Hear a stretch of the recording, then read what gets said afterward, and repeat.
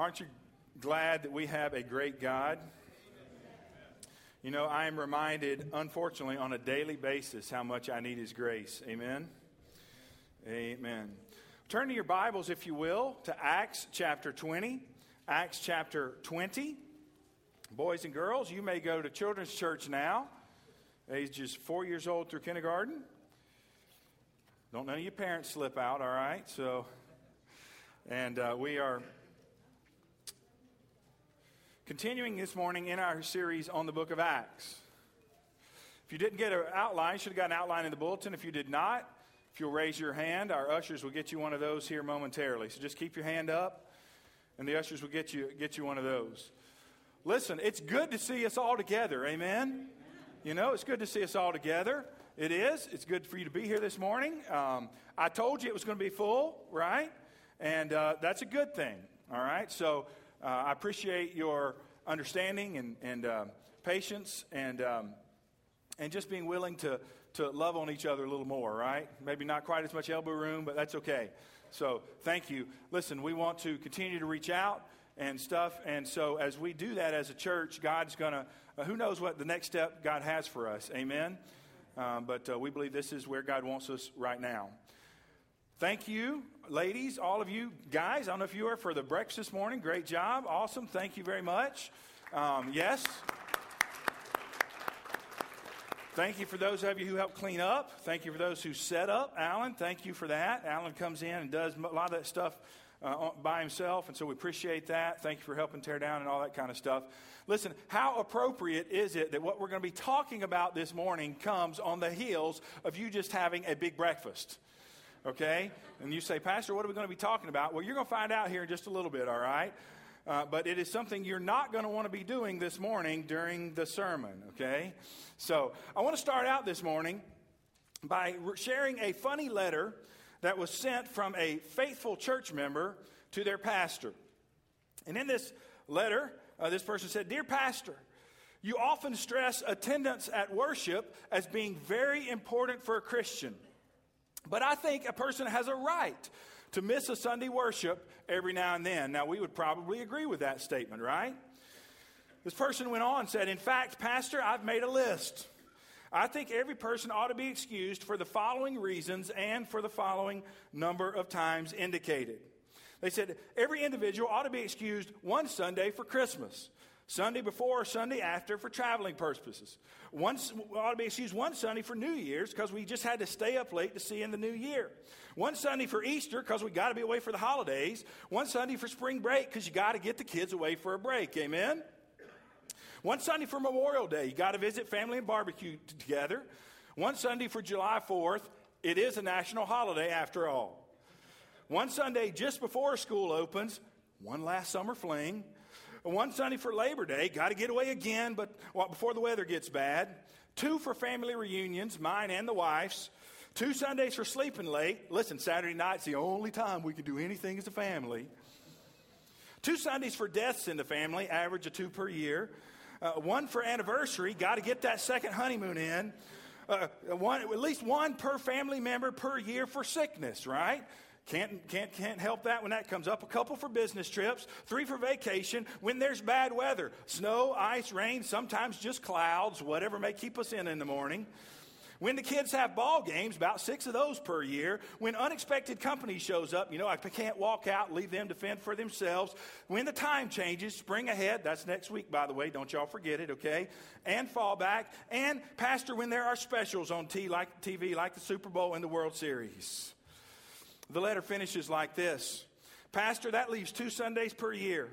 So, you can count on us to be in church on the 4th Sunday in February and the 3rd Sunday in August, unless we are providentially hindered. Sincerely yours, a faithful church member.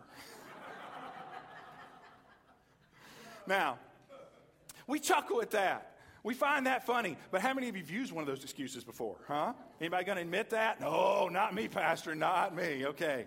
I get a few of them there. Listen, here's what I want to ask you this morning. How important, when it gets down to really the question, how important do you believe it is to be involved in a local church and to be faithful in your church attendance? How important do you believe it is? Well, now let me stop just for a minute. Before we continue, let me say a couple things. I want to make a couple of things clear. First of all, I understand there are times when you really can't be at church, all right? I understand that, and you know what? That's okay. Listen, if you come down with Ebola, that's you got an excused absence, all right? Okay? I'm okay with you staying home. That's good. I understand that there are times when we can't be at church. I also understand, friends, going to church doesn't save anybody, amen? Just going to church doesn't make you right with God. And friends, just being in church doesn't make you a Christian any more than being in a garage makes you a car.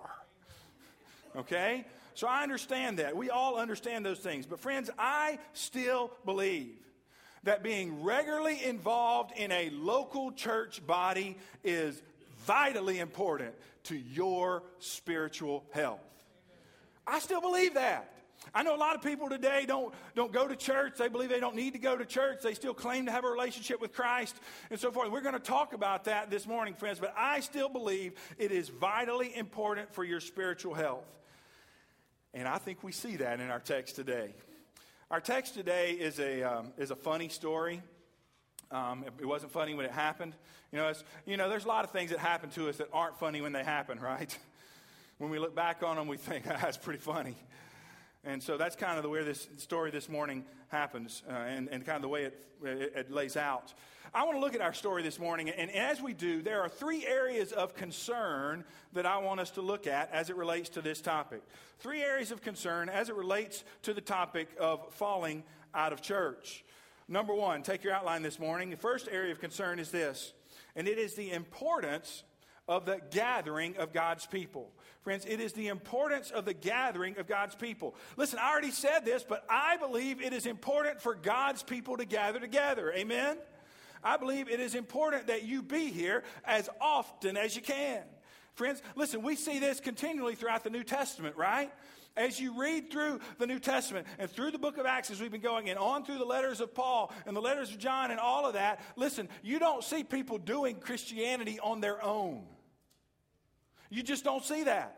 They're doing it within the context of the body of Christ. They're doing that in the context of a local church body.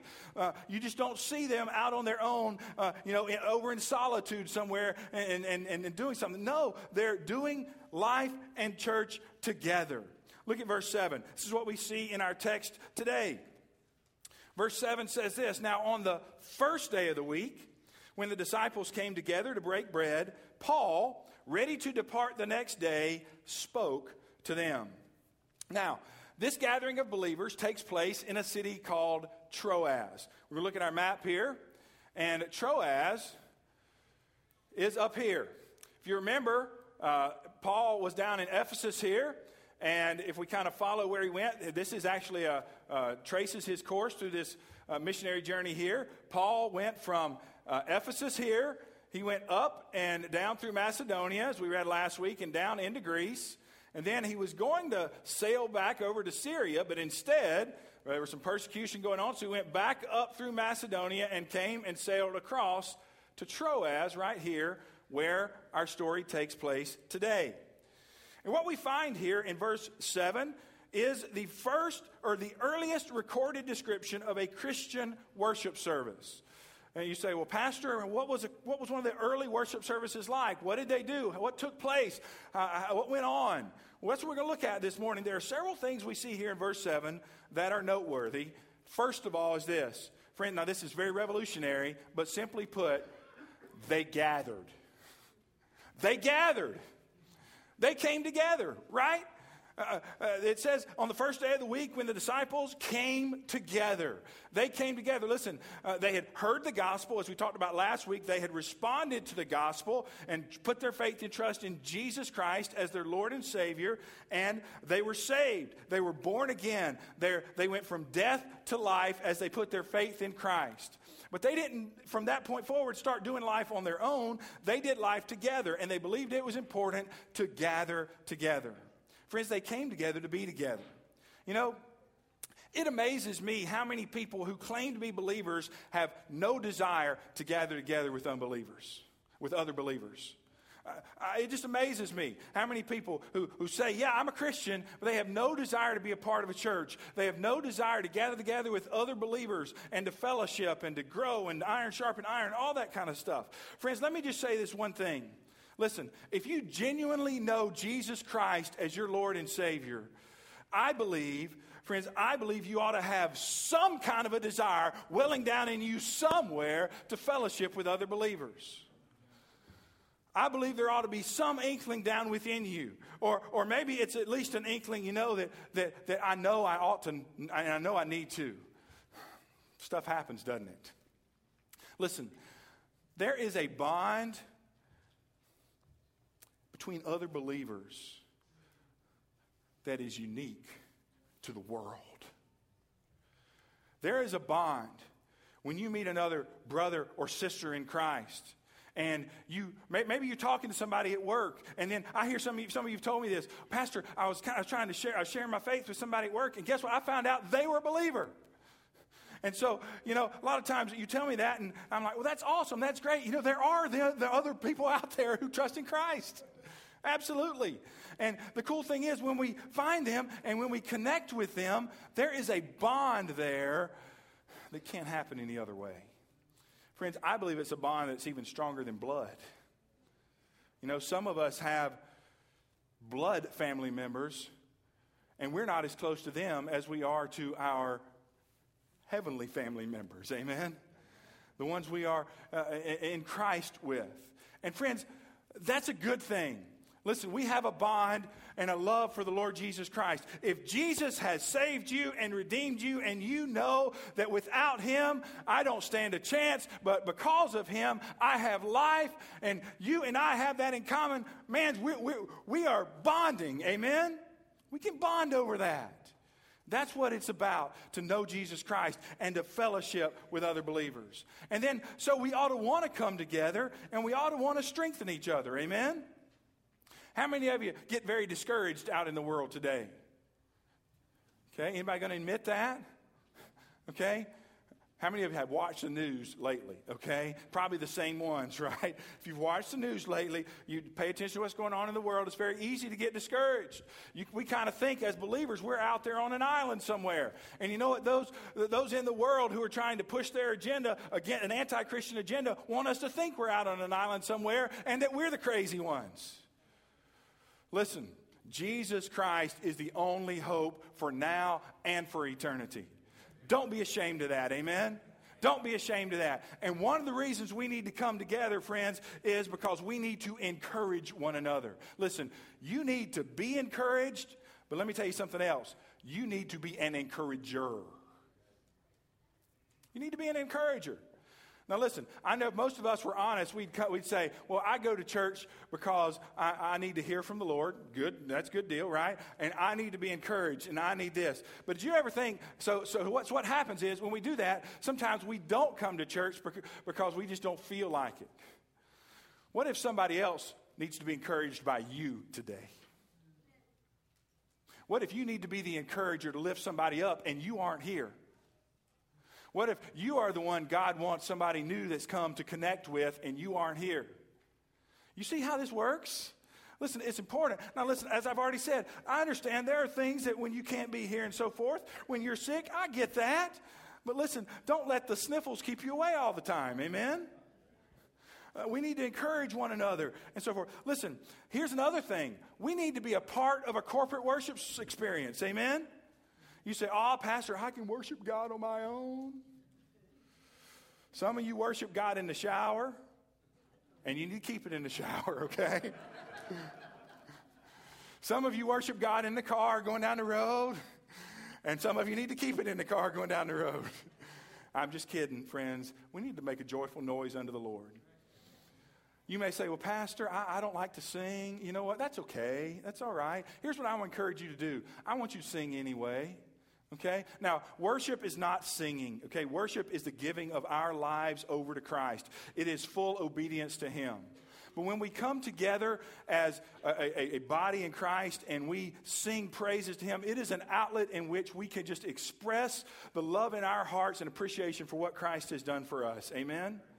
So I want to encourage you when you're here and when we are singing as a church body, I want to encourage you as Chris tries to get you to sing out. Amen? You say, but Pastor, I can't sing. Listen, this is the wonderful, beautiful thing that God did about a church body, is that when there are 250 people singing, guess what? Nobody can hear you. Now, for most of us, that's probably a good thing. Amen? And somehow, God makes it when a big group of people like this sing, somehow it sounds awesome. Okay? So we need to come together for corporate worship, and we need to be lifting our voices to the Lord. And friends, we need to come together to hear the Word of God. Amen? Now, I understand and I agree with you that you need to be reading the Word of God on your own all throughout the week. Sunday morning should not be the only time you eat spiritually. Amen? But even I, as a pastor, need to hear the Word of God preached to me from somebody else. Okay? You know, when I stop doing that, when you stop doing that, do you know that's how cults start? When we start to take our ideas and we impose them on God's Word and so forth. Now listen, we sit down, let the Holy Spirit teach us God's Word. He can and He will. But we need iron sharpening iron. We need other godly men and women to pour into us and help us to understand God's Word. Amen? So friends, listen, there are important reasons why we are to gather together, and we should not forsake that. Hebrews chapter 10 says this, let us consider one another in order to stir up love and good works, not forsaking the assembling of ourselves together, as is the manner of some, but exhorting one another, and so much more as you see the day approaching. Amen? So friends, it is important for us to gather. That's the first thing we see. The second thing we see about the importance of gathering of God's people, friends, is not only did they gather, but they gathered on the first day of the week. They gathered on the first day of the week. Now, I've had this question asked me before. Many of you maybe have wondered this before. Why did they and why do we worship on Sunday instead of on the Sabbath or Saturday as they did in the Old Testament? You ever thought that before? You ever wondered that before? Well, friends, the biggest answer, a couple of things, but the biggest answer is very obvious, and you've probably already figured out. But friends, that was the day that Jesus rose from the grave. He rose on the first day of the week. So, that's the whole reason we celebrate, amen? When Jesus died on the cross to pay the penalty for our sins, and He rose from the grave to prove that He was who He said He was and to give us new life. So we worship on Sunday, the first day of the week, because that's when Jesus rose from the grave. But the second reason is this, friends. It's because New Testament believers are not obligated to keep the Saturday Sabbath. Now, do we need to observe a day of rest? Yeah, we need that, amen? And we need that. If we ignore that part of the command, then we're going to have physical problems and so forth. But multiple times throughout the New Testament, over in Romans chapter 14, also in Colossians chapter 2, Paul speaks to this very thing. He says, let no one judge you in food or drink, or regarding a festival or a new moon or Sabbaths, which are a shadow of things to come, but the substance is of Christ. So friends, we are not obligated, we are not required to keep the Sabbath, the Saturday Sabbath, as the Jews were. And just as the New Testament believers, they weren't required to keep that Sabbath, but they voluntarily chose to worship the Lord on the first day of the week, on Sunday. Now, Pastor, does that mean we have to worship on Sunday? No. They chose to worship on Sunday because that's when Jesus rose from the grave. There are many churches nowadays, sometimes out of just practical matters, that have started Saturday night worship service, Thursday night worship service, and so forth. Is it wrong for us to worship on Thursday night or Saturday night or Sunday night or Wednesday night or whatever? No. Listen, our whole lives ought to be offered to worship into Jesus Christ. Amen? Anytime we come together as a corporate body, friends, should be a voluntary thing. It should be a choice of ours. And because of that, God gets honor and glory. Amen? So we worship. And they gathered on the first day of the week, friends. And I believe we should too, as often as we can. Well, not only did they gather on the first day of the week, friends, but they gathered to break bread. They gathered to break bread. Now, that's how we know it was a Baptist church. Amen? The scripture simply says here that on the first day of the week, when the disciples came together to break bread. Now, when it says break bread here, there are two things that term could refer to. First of all is simply sharing a meal together. And sometimes it did refer to sharing a meal together. But when it comes in the context of a group of believers gathering together, it also referred to observing and remembering the Lord's Supper together. Observing and taking of the bread and the cup as the symbols that symbolize Jesus' body and blood shed on the cross for us. What seems to have been the custom for believers in the early church was that when they came together, they most always ate a meal together. And at the end of the meal, they then would take of the elements of the Lord's Supper, much as Jesus did on the night before in which he was crucified and the night in which he was betrayed. He took of the Lord's Supper, and they did that at the end of a meal. Friends, also the early church did this at the end of a meal a lot of times as a remembrance of what Jesus did on the cross for us. Now, some churches, and some of you probably been in churches that do this every time they meet. Some churches choose to observe the Lord's Supper and observe communion every time they meet. Some churches do it once a month. We do it about once a quarter. Some churches once a year. What did Jesus say about that? As oft as you do it in remembrance of me. So why are we to observe the Lord's Supper? Jesus just told us. Why is it? It's to remember what he did for us. Amen? That's what we do it. Here at Southside, we do it once a quarter. Not too often where it becomes too ritualistic, but we want to do it where it is meaningful and it has meaning in our lives. Listen, here's the whole purpose and the point of all that is because we got to keep the main thing the main thing. Jesus' body and blood shed on the cross as payment for our sins. Amen? Why did Jesus institute the Lord's Supper? Well, this is my own thinking, but here's one of the reasons I believe. Because you know what? There are a lot of churches that have gotten off target today. Would you agree with me? There are a lot of churches who are preaching a social gospel or a prosperity gospel, and they're not maybe preaching the essence of the gospel that Jesus died on the cross for our sins, shed his body and blood for us, was buried, and rose again. But even those churches still celebrate communion. And every time they celebrate communion and they take of the elements of the bread and the cup, the message is there. Jesus' body and blood that is shed for us. So even in a church that may not be preaching the gospel as they should, if they are still celebrating, even ritualistically, communion, the Lord's Supper, the message of the gospel is there, friends. Jesus' body and blood was shed on the cross as payment for our sins. Amen? That ought to be the message in everything we do. And friends, that brings us right to the fourth thing we see about the gathering of God's people. They gathered on the first day of the week. They gathered to break bread. And friends, they gathered to hear the gospel preached. Amen? They gathered to hear the gospel preached. Now, I need one a little better than that this morning, all right? We're coming up on this, so you've got to stay with me, all right? Amen? Amen. Now, it says here in verse 7 that on the first day of the week, when the disciples came together to break bread, Paul, ready to depart the next day, spoke to them. And probably because he was getting ready to depart the next day, he had more than a few things to say. And look at the next phrase here. And it says he continued his message until what? Say that again. Until what? Midnight, Chris. Midnight. Paul preached to midnight. Amen for preachers. Amen. Hallelujah. Now, you say, but Pastor, when did they start? 11 p.m.? No. They came together for a meal. Remember that? Many commentators believe it was in the evening when they came together. So let's assume that. Even if they came together at 5 or 6 o'clock, they had a meal together, and Paul started preaching. Friends, that was still at least 5 hours. And sometime, maybe they even met before that. What if they started before that? Just think of how long that was that Paul preached. Can I hear an amen for a 45-minute sermon now? Amen? Hey, we can go till 3. We can go to 4 this afternoon.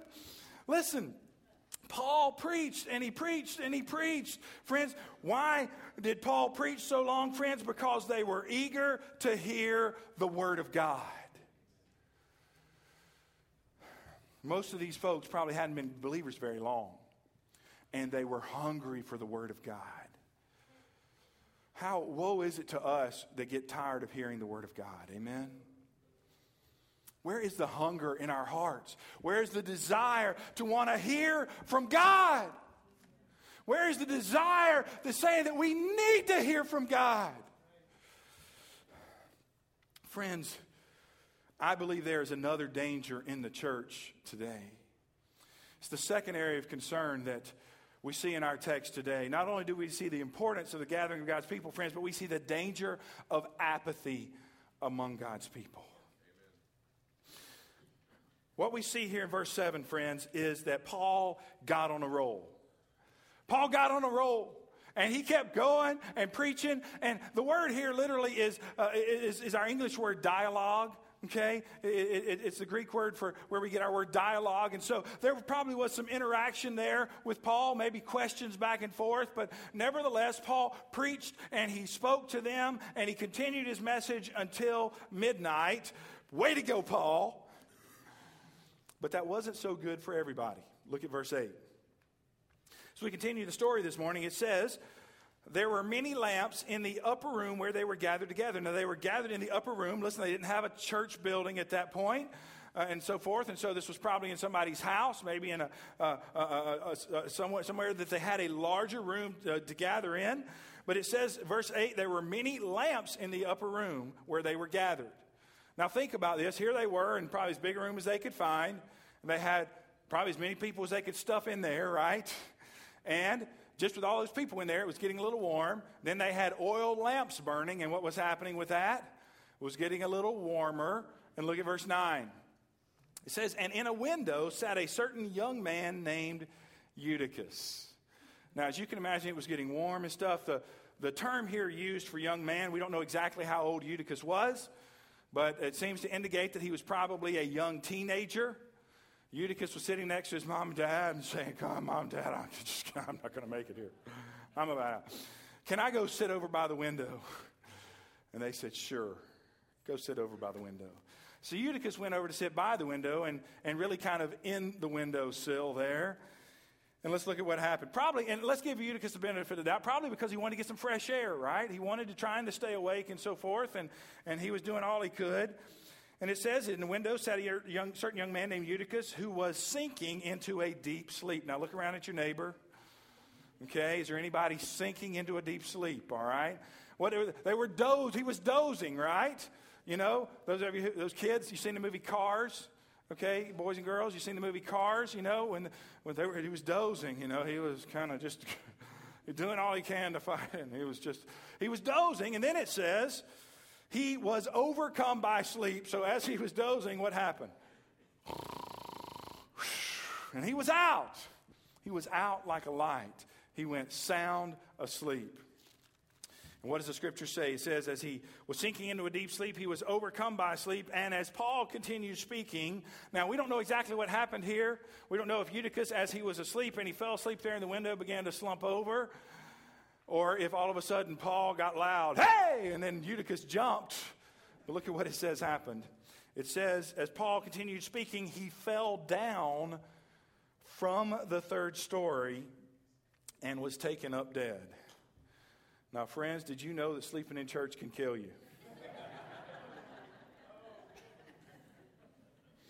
There's danger in it. Eutychus literally fell out of church. He literally fell out of church, and it killed him. And friends, as we're going to see in a minute, it almost cost him his life. Now, I want to stop here for just a minute, and I want you to think about something with me. I want you to think about something. When we think about what happened here, what a tragedy that this would happen. It's a gathering of believers. It's a joyous time. It's a fellowship time. And here, this young boy falls out of the third story window and dies. What a tragedy. Who do you blame for that? Do you blame Eutychus or do you blame Paul? Now, I want to do a little survey here this morning. How many of you think the blame falls on Eutychus for falling out the window? Okay, a few of you. How many of you think the blame lands on Paul for preaching too long? Go ahead. Let me see your honesty. Let me see your honesty. Raise it up high. Come on now. Don't be embarrassed. Don't be ashamed. All right? Listen, most of us, if we're completely honest, would probably blame Paul. Because we are more conditioned to think worse of a preacher who preaches too long than we are somebody who falls asleep in church. Amen? Which one do you think worse about? Probably the preacher who preaches too long. But friends, which one is really the greater problem? It's the one who fell asleep in church. Amen? By far. Now, let me make something clear. This sermon is not about the dangers of sleeping in church, although I would like to go there. Amen? And although, come on, man, at least try to hide it, okay? Can y'all do me a favor there, okay? At least when I was a kid, we got creative and we were just kind of, had our Bible on our lap in our hands like this, and we were at least trying to hide something, okay? This sermon is not about the dangers of falling asleep in church, but friends, it is about the danger of becoming apathetic towards the things of God. Why did Eutychus end up falling out of the window? Because somewhere along the lines, he stopped listening to what Paul had to say. And he became tuning Paul out. He became disinterested, and he began to doze, and then he fell asleep, and then he fell out. A lot of churches have in their roll or in their list of members 2 designations. They have active members and they have non-active members. You're familiar with that, probably, right? Let me ask you a question. How long does it take a person to go from an active member to an inactive member? You say, well, Pastor, that depends. Well, let me just put it this way. Does it happen overnight? Usually not. Nobody usually wakes up one day and says, you know what, I think I'm just going to quit going to church today. It's not how it happens, is it? Quitting church is something that you don't plan to do, but one day you wake up and realize, my goodness, we don't go to church anymore. And it's a gradual process whereby we slowly become disinterested in the things of God and instead become more interested in the things of us. Amen? Other things take precedence. Maybe it starts with, I just want to sleep in a little bit, right? It's my only day to sleep in. I got to work every other day of the week. Can I time out here for just a minute? I ought to call names and point some people out, but we have several people who work third shift on Saturday night and still come to church before going to sleep. I will occasionally excuse them for a little sleeping in service, okay? But listen, it can be done.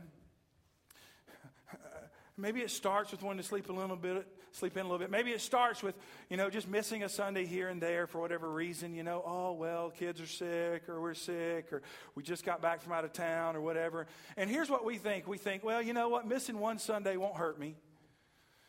And then one Sunday turns into 2, and 2 Sundays turns into 3, and 3 Sundays turns into 4, and 4 Sundays turns into 5. And before you know it, if you're not careful, friends, you don't go at all. You say, but Pastor, I believe I can maintain my close walk with the Lord without going to church all the time. Now listen, I've already said going to church doesn't make you a Christian. Amen? I agree with that. Is it possible to be a believer and not be faithful in church? It's possible. But my experience is that maybe you think you can maintain a close walk with the Lord without going to church all the time. But my experience is most people can't. In fact, my experience as a pastor, and if you pull pastors as a whole, friends, being active in a good church is part of being a mature believer in Christ. And if you are not active in a local church body, there is a maturity issue somewhere in your life. Unless you are physically impaired or your job prohibits you. Listen, I'm glad for doctors who are working on Sunday morning. Amen. If I was to have a heart attack and end up in the hospital, I'm glad for that. So there are reasons that people have to miss. But I found that most people still can be active in a church if they really want to, just maybe not able to attend every Sunday. Being active in a good church, friends, is intricately connected to being a mature believer in Christ. But it's kind of, the relationship kind of goes something like this. How many of you remember the old square rectangle theorem? You say, what are you talking about, Pastor? You remember this? Every square is a rectangle, right? I had to think through this too, all right? I had to think through it. Every square is a rectangle, but every rectangle is not a square. You remember that? Okay? Go study your math and everything. I think I got that right. But every square is a rectangle. Every rectangle is not a square. Well, it's kind of like that, okay? It's kind of like that. Friends, if you are a mature believer, you will be active in a church. But friends, just being active in a church doesn't necessarily mean that you are a mature believer. Amen? So it's the same type of relationship. If you're a mature believer, you will be active in a church. But friends, just because you're active in a church doesn't necessarily mean you're a mature believer. And friends, if you're not, then as a general rule, if you're not active in a church, it generally indicates that there is disinterest or apathy somewhere in your relationship or towards the things of God in your life. Listen, let me reiterate. This is not about sleeping in church. Can I confess something to you before?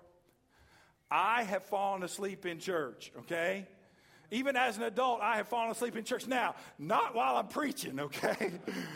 I have yet to fall asleep while I'm preaching, although I would imagine some of them probably were worthy of that. Amen?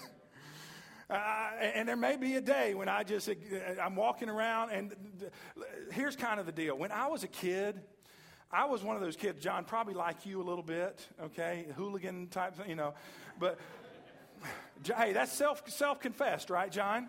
Self-confessed, he's called himself that and so forth. But as a kid, and even as a teenager in church, I had two problems. One of my problems was I couldn't either I couldn't stay still, sitting back, sitting forward, I couldn't sit still, or if I did stay still, guess what? I fell asleep. So you know what God does when you have those two kind of problems? He calls you into the ministry, all right? So listen, let that be a warning for you, all right? Let that be a warning for you. Because I believe it's the only way. God said, listen, you can fall asleep or you can't stay still. Well, then I got to provide somewhere for you to walk around. Listen, friends, this is not about falling asleep in church. It's about being apathetic towards the things of God. It's about simply being disinterested. You say, Pastor, what do I do about that? What do I do to make sure I don't slide down that slippery slope? Because please remember, you say, oh, Pastor, I'm not there. I'm still in church every Sunday. I'm active in church. Listen, it is a slippery slope, friends, and it gets faster towards the end. Amen? So, Pastor, what can I do to prevent that from happening in my life? Well, friends, let me just give you a few thoughts here of mine, okay? And the overarching thought is this, friends. You need to cultivate your relationship with the Lord Jesus Christ. You need to cultivate your relationship with the Lord Jesus Christ. That's what happens when you eat breakfast right before you preach. Now, I'm sure Eutychus didn't plan on going to sleep in church, right? Most people don't plan on going. If that's your plan, just stay home, okay? Listen, just stay home if you plan on sleeping in church. But I'm sure Eutychus didn't plan on sleeping in church. But somewhere along the way, he became disinterested. He started tuning Paul out. He zoned out, right? You know what I mean when I say zone out? How many of you have teenagers? If you have a teenager, how many of you have had teenagers at one point? Raise your hand. If you've ever had a teenager, you understand what zoning out is, right? Sometimes your kids do this as well. It's when you need to be talking to them. Mark, is there a little bit of nudging going on over there? A whole lot of it, all right.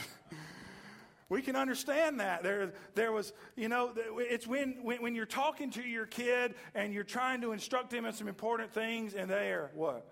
Yes, Mom. Yes, Dad. Yes, I will obey always. They have zoned out. And what's happened there? What's the biggest problem with them zoning out? They're not listening to you anymore. Amen? They're not listening to you anymore. You can be talking. You can be trying to converse, but they're not listening anymore. Listen, let me give you a warning here. We as Christians too many times zone out. And what that means is we stop listening to what God has to say to us. We stop caring about what God has to say to us. We want to do life our way. We want to do things the way we want to do it, friends. And so we zone out and we don't even get in the Word. If we do get in the Word, we just do it because, that's what I'm supposed to do. And we don't really listen, and we aren't hungry for the Word, and we're not eager to hear from God. Friends, we need to repent of that apathy. Amen? That is a sin. It is a sin and an affront against a holy God. I want to encourage you this morning, if you are there, or even if you're on the road to being there, friends, don't not do anything. Friends, listen, I want to encourage you, stay connected. John chapter 15, what did Jesus say? Abide in me, and I in you, so that you may bear much fruit. What does it mean to abide? Some of your versions in John chapter 15 have that word translated remain. Jesus says, remain in me. Stay connected to me. He uses the illustration of a vine, and he says, if the vine gets torn off, then what happens? It is not connected anymore, and it cannot draw its nutrients and its life from the vine. That's what happens when we zone out. We stay connected to the vine. We pursue Christ. We pursue a relationship with Him. Amen? We desire to learn and grow in our relationship with Jesus Christ. We pay attention to what God is saying to us. Amen? We desire. Listen, if that's your heart, if you are apathetic, if you are disinterested, get down on your knees and beg God to change your heart. Listen, we all go through periods of kind of spiritual flatness. It happens. It's easy, friends. But when we sense that in our life, we need to beg God, God, what is hindering my relationship with you? Let me give you a hint. It isn't Him. It's something in us. And most of the times we don't even realize it. Friends, we are the biggest self-disillusioners there are. We deceive ourselves. There are things in our lives that are hindering our relationship with God. We say, no, that doesn't really hurt my relationship with God. Yes, it does. So friends, whatever it is that you know deep down in your heart of hearts, because, see, here's the problem. Maybe you don't know because you haven't been listening to God. You see, if you are saved, if you are trusting in Christ and Christ alone for your salvation, then you have the Holy Spirit of God living inside of you. And listen, He's not just a nice little decoration to sit on the mantle. He is the very God of the universe that comes to live inside of you, to lead you and guide you and speak to you, and to nudge you, and to pull you, and sometimes to kick you, right? But most of the time, what does He do? He speaks in a still, small voice. Hey, psst, psst, this way, that way. Come on. You can do it. Why do most of us not hear the voice of God? Why do most of us seek for God's leading in our life but aren't able to discern it? Because we're not, what is it? Listening. You know it. We're not listening. Just like when you were a teenager and you stopped listening to mom or dad, you have stopped listening to God. And in your stubborn, prideful ways, you think, I got this.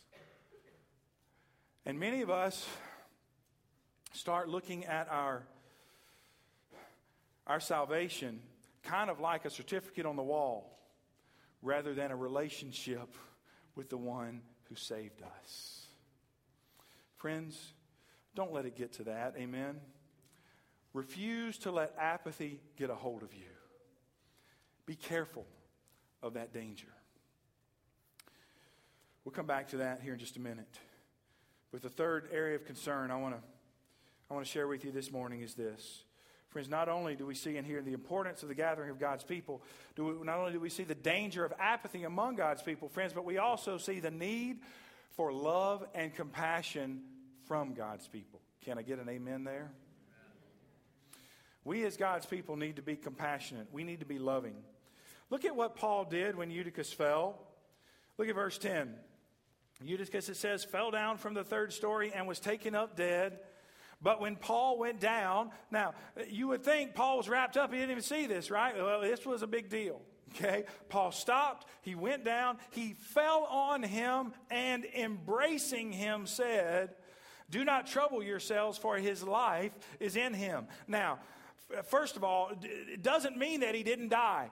Let me remind you, who was writing the book of Acts? Luke. And what was Luke's profession? He was a physician. So I think Luke could tell. I'm sure he knew how to pronounce someone dead. In fact, I imagine Luke was probably one of the first ones down there. Luke was with him at this point, and I'm sure Luke was one of the first ones down there and to say, oh no, he's fallen and he's died. And Paul's heart of love and compassion. Now, it would have been very easy for Paul to be mad at Eutychus, right? How dare he fall asleep during my sermon? How dare he? He got what was coming to him, right? Isn't that what we say a lot of times when somebody falls out of church and something bad happens to them? They got what was coming to them. No wonder, right? Should have been in church. Should have been walking with the Lord. And so we lose that compassion, friends. But instead, Paul's heart was moved with compassion. Amen? Paul's heart was moved, and he went and he fell down on him and he embraced him and said, do not trouble yourselves, for his life is in him. Friends, God actually did a miracle here, another miracle here through the Apostle Paul, and Eutychus was brought back to life. Amen? Praise God for Paul being there. Amen? Now, I like what Charles Spurgeon once said about this passage. He said, now as we read this passage and we think it's okay to sleep in church because God's going to bring us back to life anyway, he said, we need to remember if we go to sleep during the sermon and die, there are no more apostles around to restore us. We always got to remember that, friends. But look at verse 11. It says, now when he had come up, had broken bread and eaten, and talked a long while, talking about Paul here, even till daybreak. So listen, he had preached till midnight, and here they are still going. Now, I imagine there was a little celebration in there, right? As it says here in verse 12, they brought the young man in alive, and they were, literally it says they were not a little comforted. It means they were greatly comforted. They were ecstatic. Amen? That Eutychus was okay. Paul's heart was moved with compassion, even though Eutychus became apathetic, disinterested, fell out of church, and Paul revived him. You see, here's the deal. Other Christians are going to disappoint us from time to time. Amen? People are going to fall away when they shouldn't. Maybe you are here this morning and you have been one of those who have fallen away when you know you shouldn't have. People are going to get caught up in stuff they shouldn't. Amen? The question is this, friends, do we extend grace to them when they return? Or, better yet, do we even reach out to them before they do return, right? Listen, I am perfectly fine. I know one of the things that is going to be beneficial with us being back in one service together for a little while is sometimes you don't know. You assume when somebody's not in church, maybe they were going to first service or second service, and your paths are just crossing. Listen, I am perfectly fine with you saying, Pastor, I haven't seen so-and-so in a while. Are they okay? You know what else is okay? The other thing that's okay is when you don't see so-and-so for a while, write them a note, give them a call. You say, but what if I just haven't seen them? Maybe you've been the one who hadn't been here. Well, you know what? It's okay to say that too. Maybe we've just passed, but I just wanted to let you know that I have missed you and I love you in the Lord. Amen? Friends, we need to extend grace to others. Amen? We need to not be quick to judge, but instead we need to be big on love and compassion. Amen? And listen, Paul said, 1 Corinthians 13, let everything we do be done with what? Love. Love. Do we need to hold to the truth? Absolutely. Do sometimes the people need to be the error of their ways pointed out? Sure, that needs to happen sometimes. But friends, the overarching thing that needs to be done in all is we need to do it in what? Love. We need to do it in love. Friends, I want you to think about it. If you were in that situation, how would you want others to treat you? How has God treated you in Christ Jesus? Hasn't He extended His grace to you? Amen? While we were yet sinners, even while we were still sinners, Jesus Christ died for us. Praise God for that. Friends, what I have found as a pastor is that in today's world, it is very easy for people to fall out of church. It happens all the time. We get busy. We get preoccupied. We get overwhelmed. Sometimes we just get complacent. Amen? And it doesn't take much for the stuff of life to make us indifferent and apathetic towards the things of God. Most of the time we don't mean to. Most of the time we don't intend to. But it happens, doesn't it? It happens. A sports writer for the Dallas Morning News wrote an article quite a few years ago about visiting the Dallas Cowboys football team at their practice facility just after the fourth game of the regular season. Here's what he wrote about his observations in visiting that practice. He said, "I have never seen so many long faces on millionaires in all my life." Here are all these guys making millions of dollars, and the parking lot is filled with very expensive automobiles, yet these guys are all walking around with long faces. He says, "I don't understand why. They ought to be grateful for where they are. They're making lots of money. They are young. They're successful. At the time, the Cowboys were 4-0. He said they ought to be rejoicing. I just don't understand it. Why are they so apathetic?" Well, he found his answer in something quarterback Troy Aikman said to him later on. Aikman said, the 1992 season was fun. He said, "We were a team that was expected to do well, but not too well. No one expected us to beat the 49ers, and yet we did. And we went on to win the Super Bowl, and it was a great time of celebration. But since then, for whatever reason, our games have become more like just a job." Friends, I believe what happened to them was that they simply forgot what it was all about.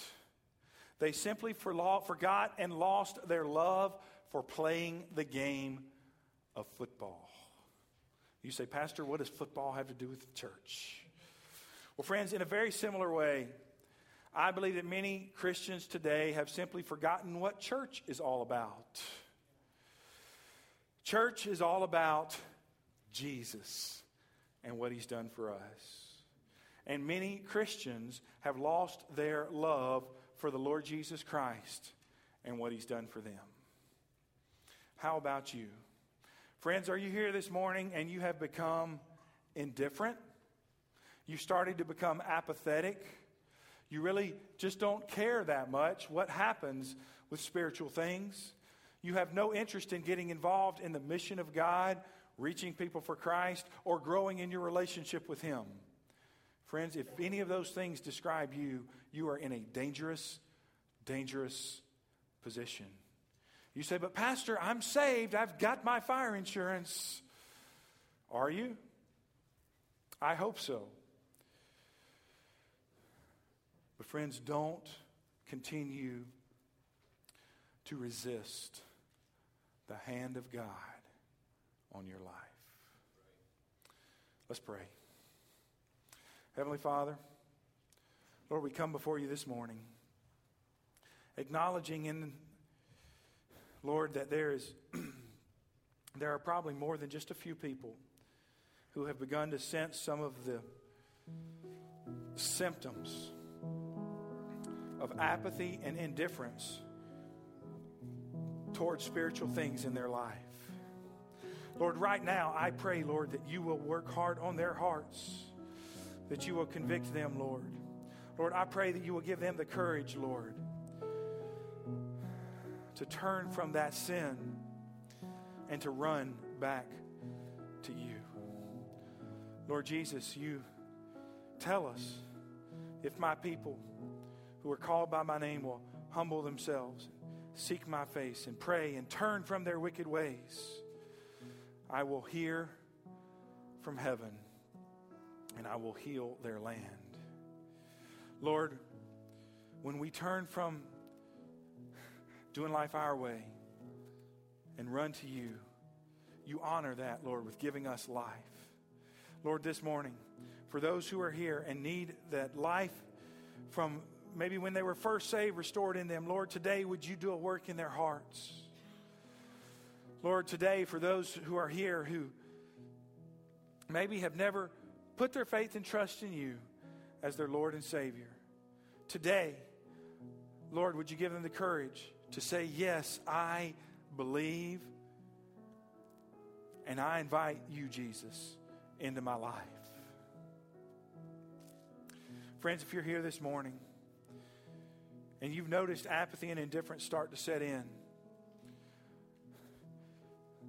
you can do business with God right where you are, and I pray and hope that you've already begun that. But our altar is also going to be open this morning for you to come, to get down on your knees. You can do business with God. If you want somebody to pray with you, come grab me or Mark or someone else that maybe you respect and you just want to come pray with you. Would you do that this morning? Maybe you're here this morning and you want to just pray and ask God, Lord, keep that attitude from ever entering into my life and into my heart. Lord, keep me alive and keep me passionate about you and what you've done for me, Lord Jesus.